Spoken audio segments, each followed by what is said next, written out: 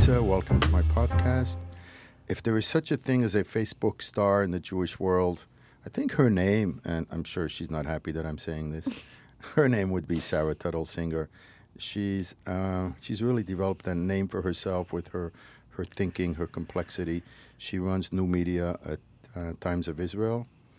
She wrote a terrific book last year, Jerusalem Drawn and Quartered, and she's in L.A. God bless you. Sarah, welcome. Oh, thank you so much for having me and for those lovely words. I'm honored to be here and grateful to you for your friendship, also for your mentorship. When I first started writing, you would often read pieces that I had written and comment, and we'd talk about them, and that was very helpful in guiding me. One of the things that always fascinated me about you is that you have these opposite kind of tendencies. You have a certain very urban style, as if you'd be on the Upper West Side or in the Village in New York, and yet you live on a farm. It's hard to figure you out. Good. But it's one thing I like about you. So for readers who don't know, you used to live in L.A., and now you live on a farm in Israel. Yeah. How did that happen? I live on a dirt road covered in seashells of all things, next to a field of cactus and olive trees and clementine trees, and it's in wheat, and it's magnificent. But that's only half the week, so it gets even more nuanced. I also live in Jerusalem the other half of the week. So with your kids? On the days that I'm with my kids, I live on the Moshav. Oh, I see. I'm divorced. My wonderful ex-husband is a terrific father, and we have joint custody. And so on the days that the kids are with him, I waltz off to Jerusalem because I love being there. Right. And that's where you got your idea for your book. And I remember when it was just an idea, and then you ended up spending a year with Christians and Armenians and Muslims and Haredim and stuff. Tell us about the book. So the book is called Jerusalem Drawn and Quartered, and it's about living in the Old City, not just in one specific area, but living in all four of the quarters. And so I spent my year moving from quarter to quarter. I started out during Ramadan in the Muslim quarter, and then I was Jewish quarter during the High Holy Days and the Christian quarter during Christmas, and then I was back in the Armenian quarter during the time that they commemorate the Armenian genocide. And it was an incredible experience, because one of the things that strikes me about the Old City is it's the hottest piece of spiritual real estate in the world, and it's this place that is beloved by three major religions, Christians, Muslims, and Jews, and there are so many people from these different faiths living there or walking through there, and yet it's rare to see people look each other in the eye and talk to one another. And so I wanted to see if it was possible to break through some of those glass walls and get to know folks who were living in the different communities, because I don't fit in. So you wanted right? To look I wanted to in the eyes. You personally. I personally wanted to talk to people, all of them. Hear their stories, share mine too, know when to speak, know when to shut up and listen, and see if there were ways to create conversations that would lead to more conversations and more conversations, which I believe is the basis for necessary change, because it's really the foundation of friendship. Yeah, I wonder if there's a type of justification or for the serenity of staying in your own quarter, because in a way it's kind of working most of the time, so that the Armenians, there's a certain charm to walking through the Armenian quarter and to know they don't really care that I'm there, and they're not that interested in me. They're not like some outreach PR person that wants to get me to fall in love with the Armenian style. You know what I mean? There's a certain authenticity to a group that is just really into themselves and what they do. Does that make any sense? It's interesting, yeah. And sometimes I relate to that. I mean, it's very comfortable. And I felt that. When I came home for 26 hours for Passover to my Aunt Karen and Uncle Robert's Seder table.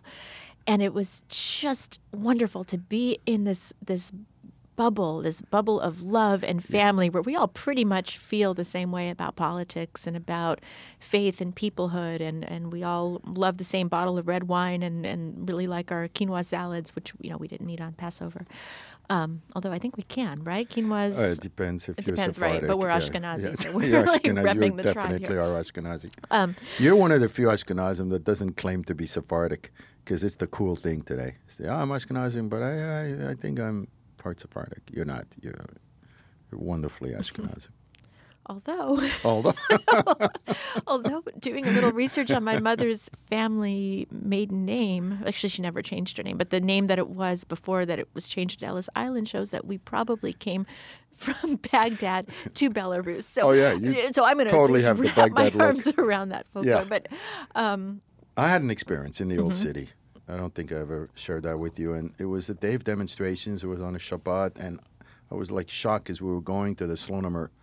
Apparently, they had this phenomenal mincha, prayer service. And I was with my friend Chaim Seidler-Feller. So we were like literally hijacked by this demonstration. There were cops on horses and really unsettling. And there was a sense of aggression, and it was dark. I guess they were protesting some parking lot that was going to open just adjacent to them, and it violated the spirit of Shabbat and so forth. So I spent it was a half hour in this really heated moment, screaming, shouting, horses, riot police, and stuff. And I'm in the middle. I mean, I'm dressed all in white. I felt like the middle of an Oreo cookie. And I'm debating, arguing. They don't know who I am.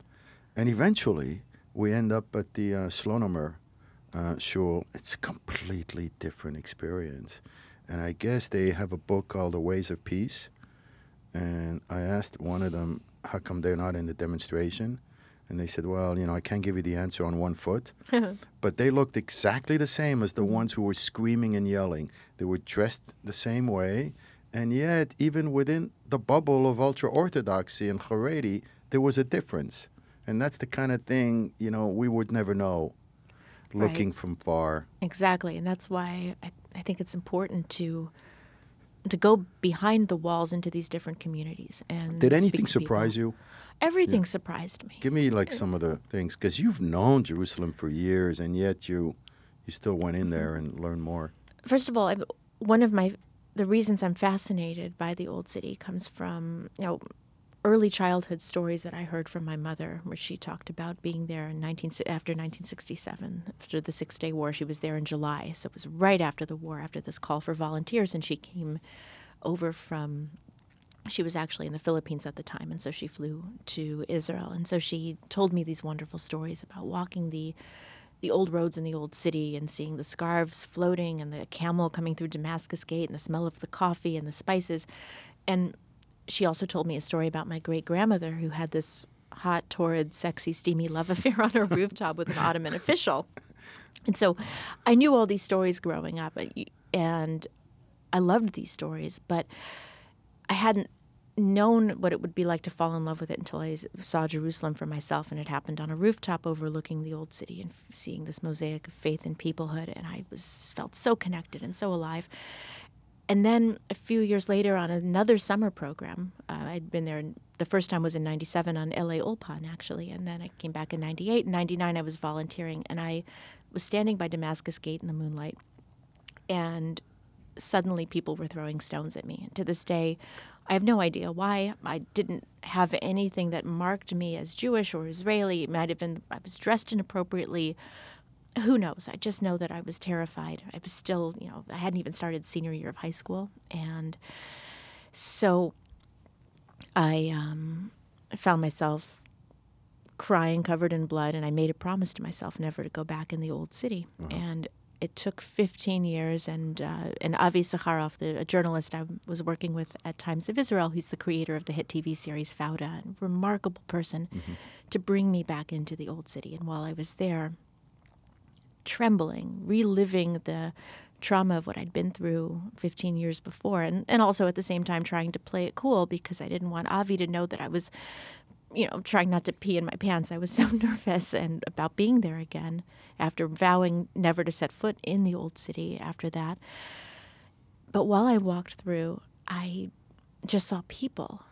I started to calm down step by step as I looked at these different people who were around me, mothers carrying their babies and guys playing backgammon and pretty girls flirting with the guys behind the stalls.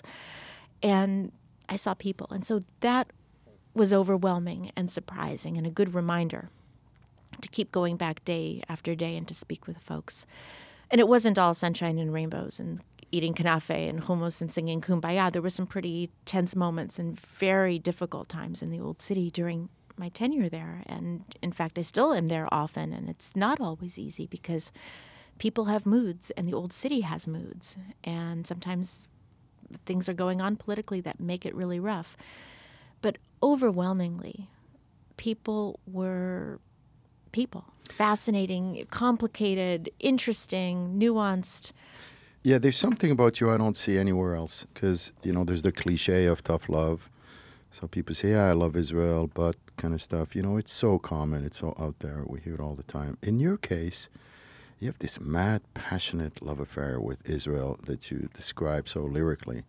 And then when you criticize Israel, you're just as sharp, And it's really hard to see both sides sometimes. Is that the person who's so madly in love?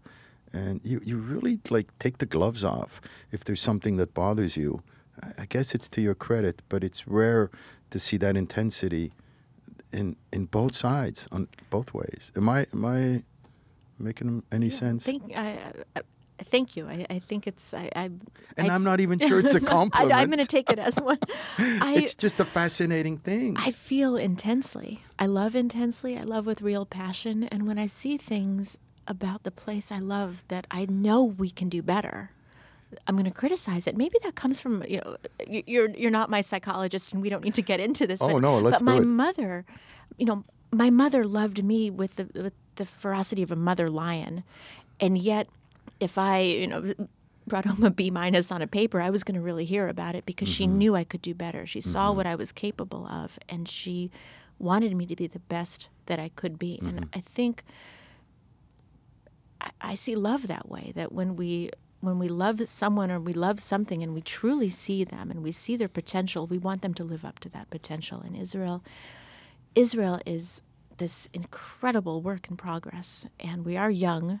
We've never known a day of peace since we came into being, even though, we're very old. We're a country based on a very old idea and an old dream and yearning and a very ancient peoplehood. But as a country, we are so young. And we're in those birth pangs still. And I want to see us achieve the real potential that we have of being that light unto the nations. And we have to be among the nations and embrace the nations if we're going to be that light. Is it possible that, we'll never come close, that Israel will never come close to reaching your ideal for whatever reason? Maybe it's a confluence of circumstances at this point. The combination of the environment that Israel is in and just the nastiness of politics, the reality of politics and the governmental system in Israel and people's emotions and people's fears and stuff like that. Is it possible that this might be a status quo that you might have to make peace with? It's funny. I was giving a talk last year about the need to know people from other communities, especially Palestinians. And one of the rabbis brought up the story about Jacob and Esau fighting in Rebekah's womb, and Rebekah beseeching God and saying, why is this happening? Make it stop. And God said, that's just how it is. Esau will always be fighting with Jacob. And he said, maybe that's just how it's always going to be. The Arabs are always going to be trying to kill the Jews, and we're always going to be defending ourselves in a constant state of war. And that's just how it is, and maybe we just need to accept that. I think we have to live our lives assuming that we can make it better. And maybe it will never change. Maybe we're always going to be fighting with the Palestinians. Maybe there will always be struggles with the Israelis about,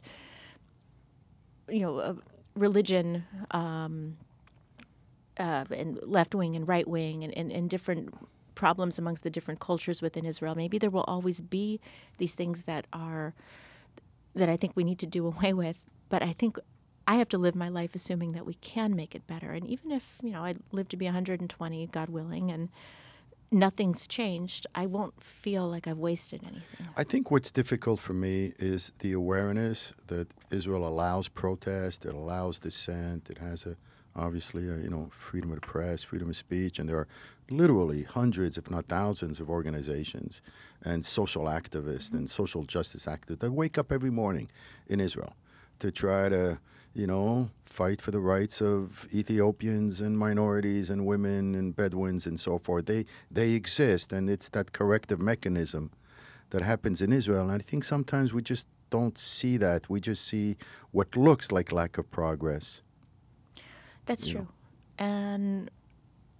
But there is a lot of stuff going on the ground. And there are incredible organizations that are doing really meaningful work. And so I love those stories. Yeah. Those it's really like the glass half full and half empty. Maybe I lean towards, looking at the corrective mechanism in Israel that's allowed. I kind of focus on that pro bono lawyer who's fighting for the rights of, immigrants and refugees in Tel Aviv. That's kind of where my heart goes.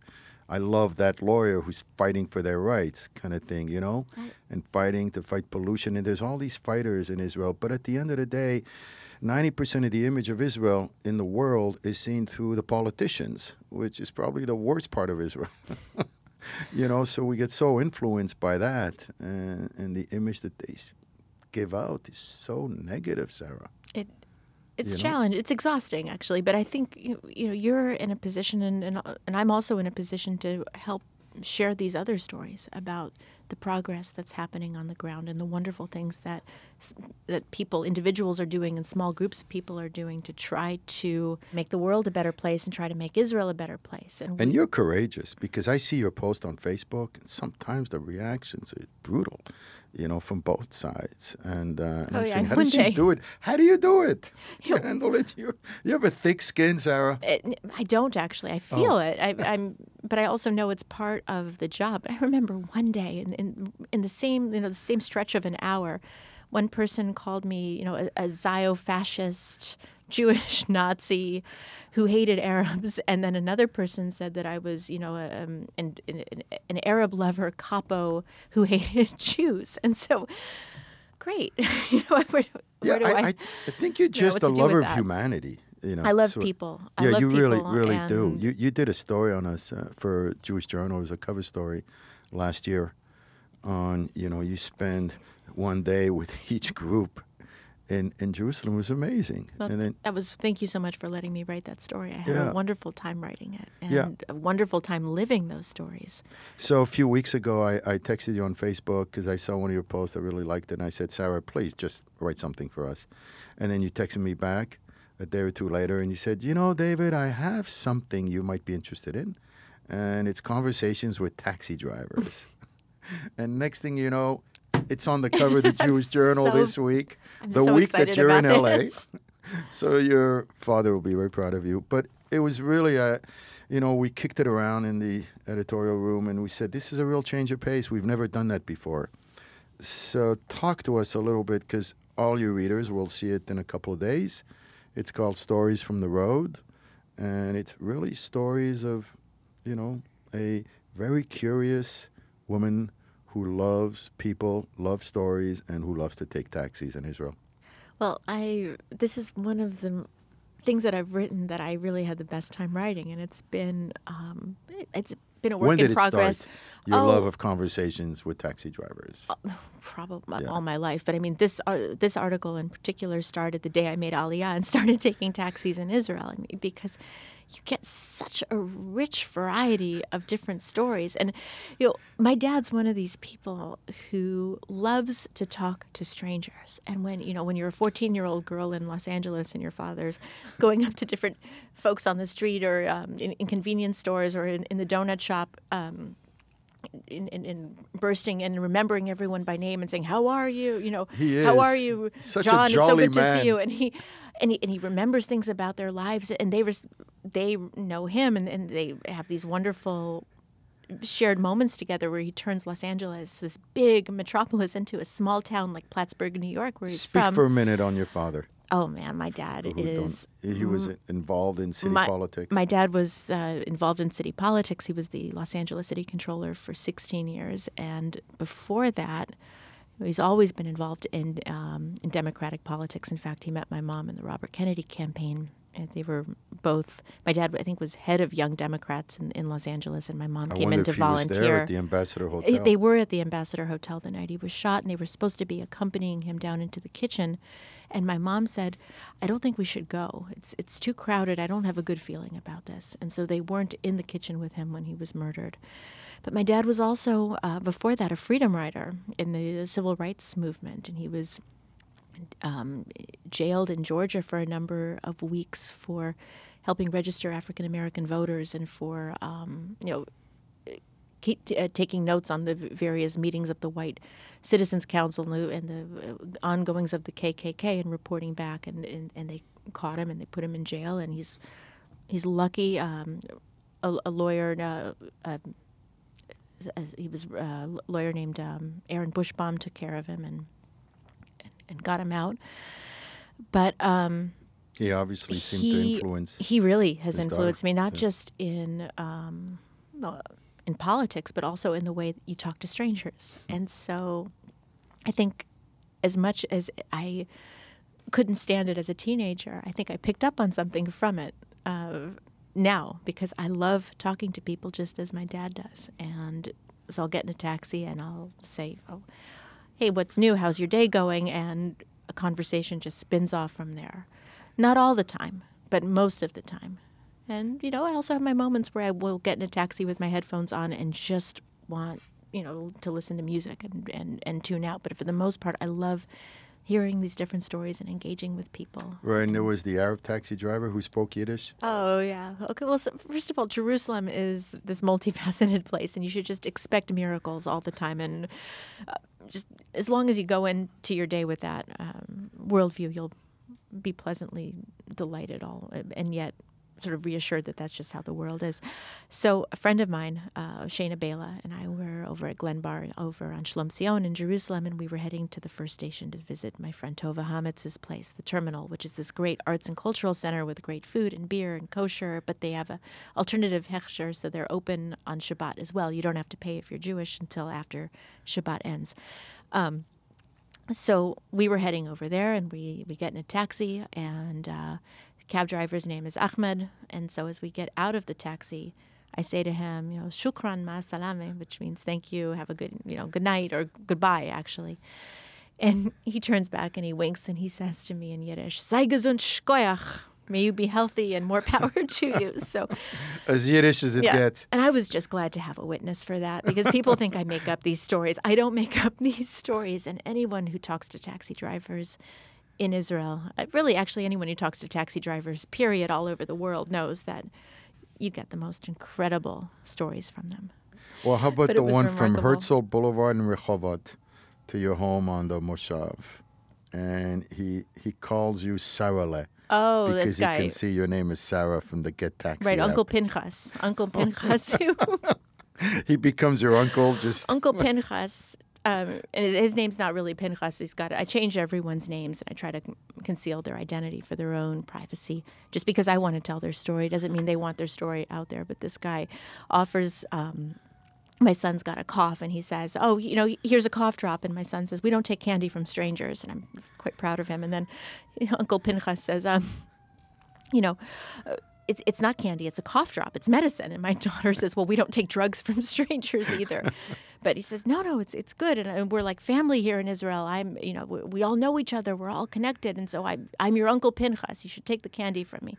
I looked at it. It was wrapped. It was just a Halls, and it was perfectly fine for them to take. So I said it was okay, and we took it. And but he's become our go-to taxi driver when Uncle we need to Pinchas. leave the Moshav. From trips to the emergency room to, coffee runs to Rehovot. He's quite a character. I had a long cab ride from Jerusalem to Tel Aviv, and then I had this cab driver who was trying to convince me that Israel was absolutely the best at everything.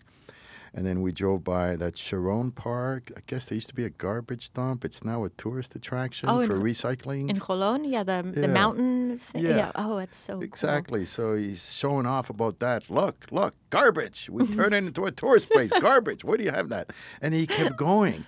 And then it got to a point where no matter what I brought up, like cheese, we just want a thing in Switzerland, best cheese. Wine, of course, want something in France, best wine.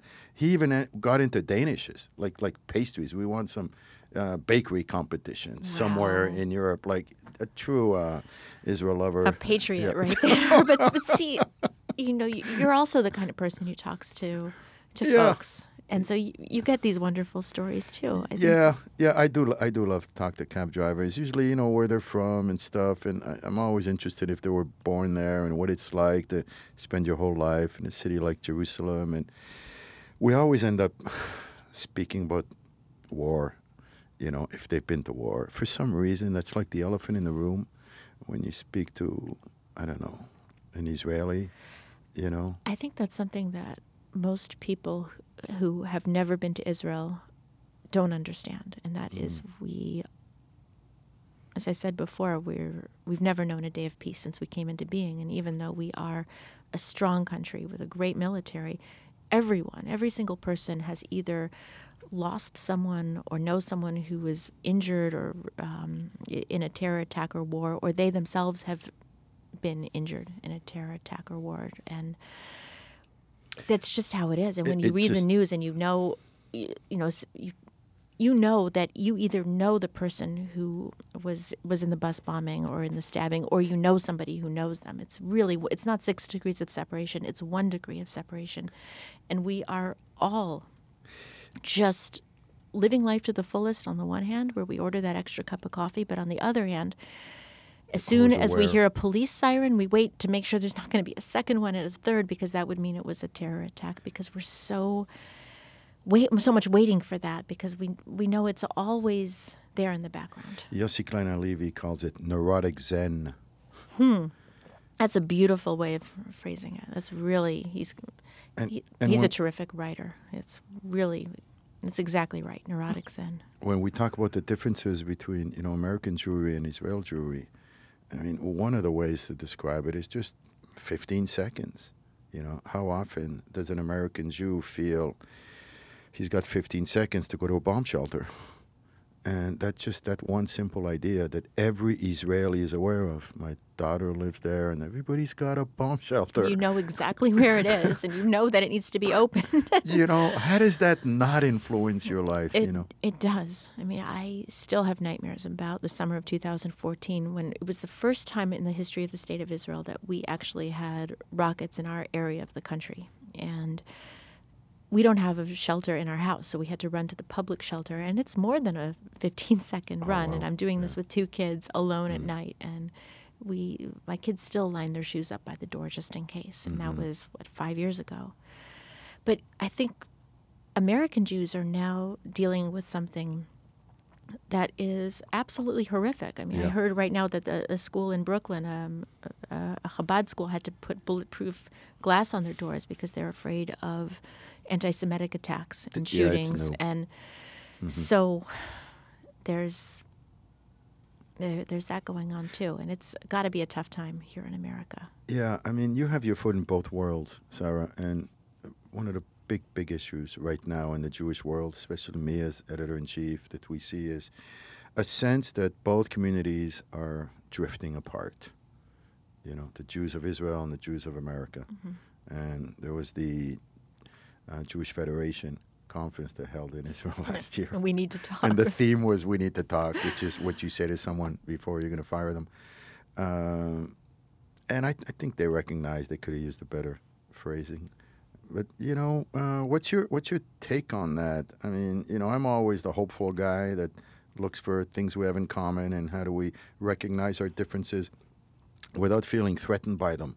One of the best comments I heard was from Richard Sandler, one of the presidents. He said, he had this conversation with his kids, and this one's different than that one and different than that one. And then he said, 2 powerful words, that's okay. So at some point we need to sort of say, that's okay. So you have ABC, we have ABC, that's okay. Now let's see if we can make things better. Oh, that's a good point. I think the bottom line is we have to know one another. And I think it's wonderful when American Jews come to Israel. Birthright's great, but the problem is by the time they go on birthright. They've chosen to be on birthright, and they're in their 20s for the most part, and even now in their 30s. And so they've already, there's an expression in Hebrew that, I already bought the shoes. They've decided Right. that they already want to invest in Israel. When I went to Israel for the first time in 1997, I was 16, and I didn't want to go. My mom was the one who said, no, you're going, and my dad was supporting her all the way on this. But it was the last thing in the world I wanted to do. I wanted to go to the Century City Mall. It's now Westfield Mall, but back then it was Century City. And, It's a great mall, by the way. make out with my boyfriend at the air vents and You go had to a the boyfriend movies. at 16? I'd had a boyfriend Yeah, at and 16. we're going public with it. And Okay. now you know. Go ice skating with my friends or go to the pool and paint my toenails, whatever. I wanted to have that kind of summer. And my mom really pushed me to have the other summer. And it was not much of a choice, but I went. And it turns out she was right. I mean, she picked the wrong PR strategy completely because she had gone hard with the whole history and Judaism and family, and she forgot to mention the hot Israeli soldiers. But it was really more than that. It was also for the first time in my entire life that I felt this coming together of my different identities, and I felt so alive and so at home, and I saw within the country this passion and this zest for life, and some argumentativeness and obnoxiousness too, but also this real love and caring among everyone. It reminded me of my family, and these were total strangers. And I think, had it not been for that trip, I may not have fallen in love with the same intensity. And I think that, and I really urge parents and grandparents to encourage 14, 15, 16-year-olds to go to Israel on these different summer programs and get to know Israelis, because once you're there on the ground and you know people, then the news sound bites are not just sound bites. They're headlines about stories about people that you know, that you care about, and places that you've been in, and it takes the understanding to the next level. So let's take one example. You obviously have been getting into Israeli culture and mores and ideas and traditions and stuff. One of the ideas about the Jews of Israel is they don't make that big a deal of denominations like we do here in America. It's not that big a deal, whether I'm going to go to Reform or Conservative or Orthodox and so forth. A lot of Jews in Israel, they may not eat kosher, but they'll go to what we consider an Orthodox synagogue, and they have no problem with that. And most of them have no problem with the way the Kotel, the Western Wall, is set up.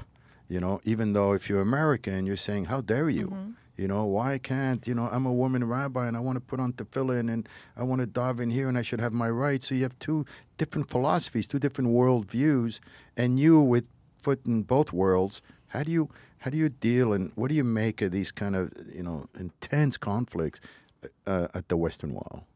It's a wonderful question. So along with Jewish teenagers from America or from the diaspora, from other countries coming to Israel to understand what Israel's all about, we also have to get Jewish teenagers in Israel to the diaspora and understand what that's all about, because there are different values and there are different concerns, and we in Israel owe it to our brothers and sisters in the diaspora to stand up for them as well. And so when non-Orthodox Jews are being marginalized in Israel, we Israelis have to really pressure our leaders to say, hey, that's not going to work, because we know folks in New York and Los Angeles and in Kansas City and Chicago or in London or wherever all around the world that are feeling hurt and left out by this, and we won't stand for it. So in a way, the ideal situation, Sarah, would be if Israel worked a lot harder to become closer and more, recognize the different approaches here in America, and if American Jews worked harder to appreciate the constraints and the limits and the differences of Israel. Right now, it's the opposite. Right now, each side is just fighting for their view. Right. And it would be an ideal scenario if each side fought for the other view. And that's why we have to get to know each other. So, and this is what I believe we have to do, Jewish people, Jews and Arabs, Israelis, Palestinians, and also diaspora Jews and Israeli Jews. We have to meet each other, and we have to talk to one another. And we did when I just love the Sharansky compromise at the wall. They spent years on this. It was That so was heartbreaking. thought It through, was so really heartbreaking, because that was an heartbreaking. example of that ideal that I'm talking about. And it was overseen by a really brilliant, thoughtful person who really looked at both sides.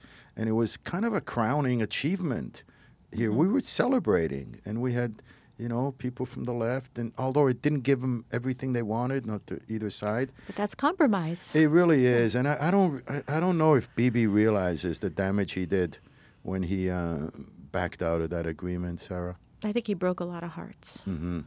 And that it's a shame.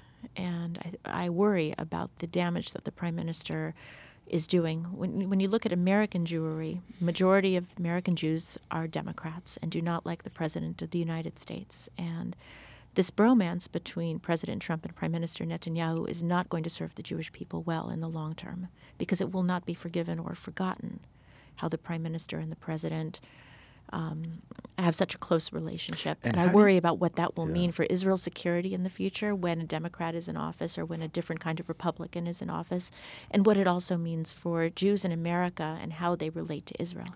So explain to our readers and listeners why the Jews of Israel are so pro-Trump. Well, They there are many correct? reasons. First of all, 2 Jews and 3 opinions, but They are, correct? They overwhelmingly so. It's almost, I think, 80% really like the Right, and president. it's not as if they're racist or bigots, or right? Is there any genuine reasons for them to be pro-Trump? I think they feel that. You got to admit that's a good question. It's a great question. Israel is very, very good at short-term strategy, but not the long-term strategy. And I think they see Trump as being, quote unquote, pro-Israel because of recognizing Jerusalem as the capital and other comments that he's made. And but I think it's a huge mistake. I mean But you understand it, right? 'Cause I you understand live where there? it's coming from. I also understand it comes from a place of fear, and that's also the reason why many Israelis continue to vote for the Prime Minister, because he promises them security, and Israelis are afraid. We all are, and I include myself in that too. I mean, I went through the 2014 war. I have friends who've been killed in terror attacks. I know people who've been injured in terror attacks and in wars, and that does something to you, and it does something to your view of the possibilities and your willingness to overcome those fears and look at the other side. I mean, I know it also firsthand. I wouldn't go back into the old city for 15 years. And what happened to me at Damascus Gate is on such a much smaller scale. But still, it prevented me from getting to know other people.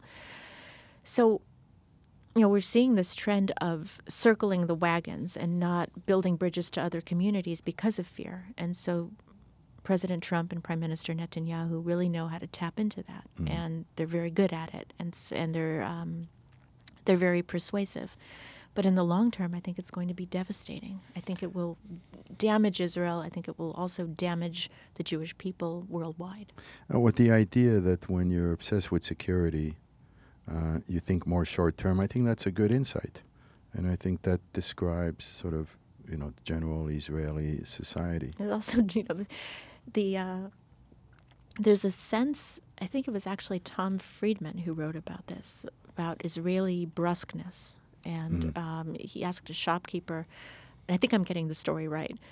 He asked the shopkeeper, why aren't people more polite? And the shopkeeper said, well, I don't know if I'm ever going to see you again. You might step out this door and get blown up. So why should I care? I might step out this door and get blown up. Why should I care? That there just isn't time for these niceties. And there's also that famous article in the LA Times years ago that the most important thing in Israel's societal life was not to be a friar, not to be a sucker, which I'm sure you can talk about at length. And maybe Trump has tapped into that too, which is, I don't like to get ripped off, and Iran is not going to rip us off, and NATO is not going to rip us off, and China is not going to rip us off. And maybe something in there resonates with Israelis who abhor the idea of being ripped off and being friars, That's suckers. a really good point. Also, I think there's this, Trump has mastered the tell it like it is Right. personality. Brusqueness, beyond brusqueness on steroids. But the tragic thing is he's not really telling it as it is. He's telling it as he wants us to see it. But people are. But that's another really good insight, Sarah, because Israel is, we're a very tachless country, like Exactly. straight up. Just give it to me straight up. So if And any country would be more forgiving of a super rough blowhard, I don't know what you call Trump, it would be kind of Israel that would go beyond the body language into what am I getting? And I'm getting a movement of the embassy to Jerusalem. I'm getting recognition of the Golan Heights. And I'm getting somebody who's telling the whole world, don't mess with Israel. And they didn't get that with Obama. So maybe they kind of say, hey, I'll take it. I think President Obama signed over one of the largest military aid packages to Israel, and along with Congress, and certainly with a lot of support from the American Jewish community and the American community. But I think what's happening in the UN is just so disgraceful, and I think you're right that having somebody who is almost like who is the exact opposite of the UN, from the way that he speaks to and to what he says, is probably in some ways very very validating for a lot of Israelis who are tired of being the scourge of many debates. And let's be honest about something. There is anti-Semitism all over the world, and it's in all different camps. And when Israel gets singled out time and time again for human rights violations, and countries like Saudi Arabia and Iran are not being singled out, it's exhausting.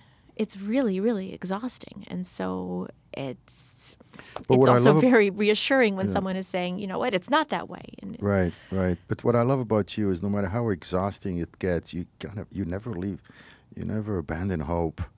You always sort of push forward. And my parents are optimists. My grandparents were optimists. I'm an optimist. I think Jewish people, if you want to make a generalization about Jews, which I'm going to do right now, is that we have some degree of cynicism, especially Israelis who've been through so much, and some degree of exhaustion. But end of the day, we are optimists. We're this insistently thriving people, and we are capable of doing incredible things, and we've done incredible things. I think one of the things that helps in Israel to be an optimist is just there's a high level of fun that I don't feel here in America.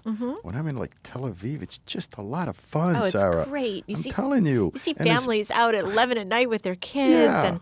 And as much as, there's that whole security thing and 150,000 rockets surrounding the country and the terrorism fears and Iran nuclear kind of threat and stuff, there's just an enormous amount of fun. Neurotic Zen, as Yossi Klein Halevi says. Absolutely. Yeah, and even in Jerusalem, which is supposed to be, have potential danger, and you have jazz festivals and art festivals. It's the kind of stuff we don't see in the media that you Israelis kind of live through. I have a theory that it's your secret. You don't want the world to know. The news is all about the threats and the danger, but the reality is there's an enormous amount of fun that happens in Israel. There's a lot going on.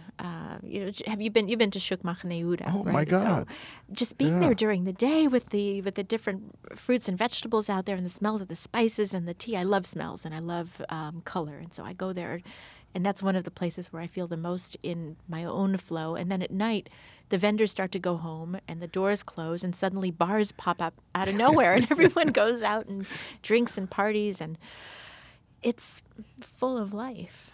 We got to do that one night. We must. Sure. We absolutely must. Yeah.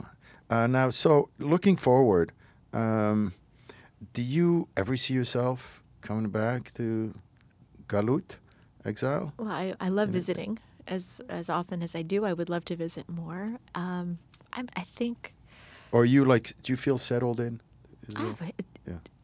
I don't think I'm ever the kind of person who will ever be settled in completely anywhere. I mean, my garden is full of potted plants and things that I can move from one place to another. I don't know if I will ever grow roots in one particular place.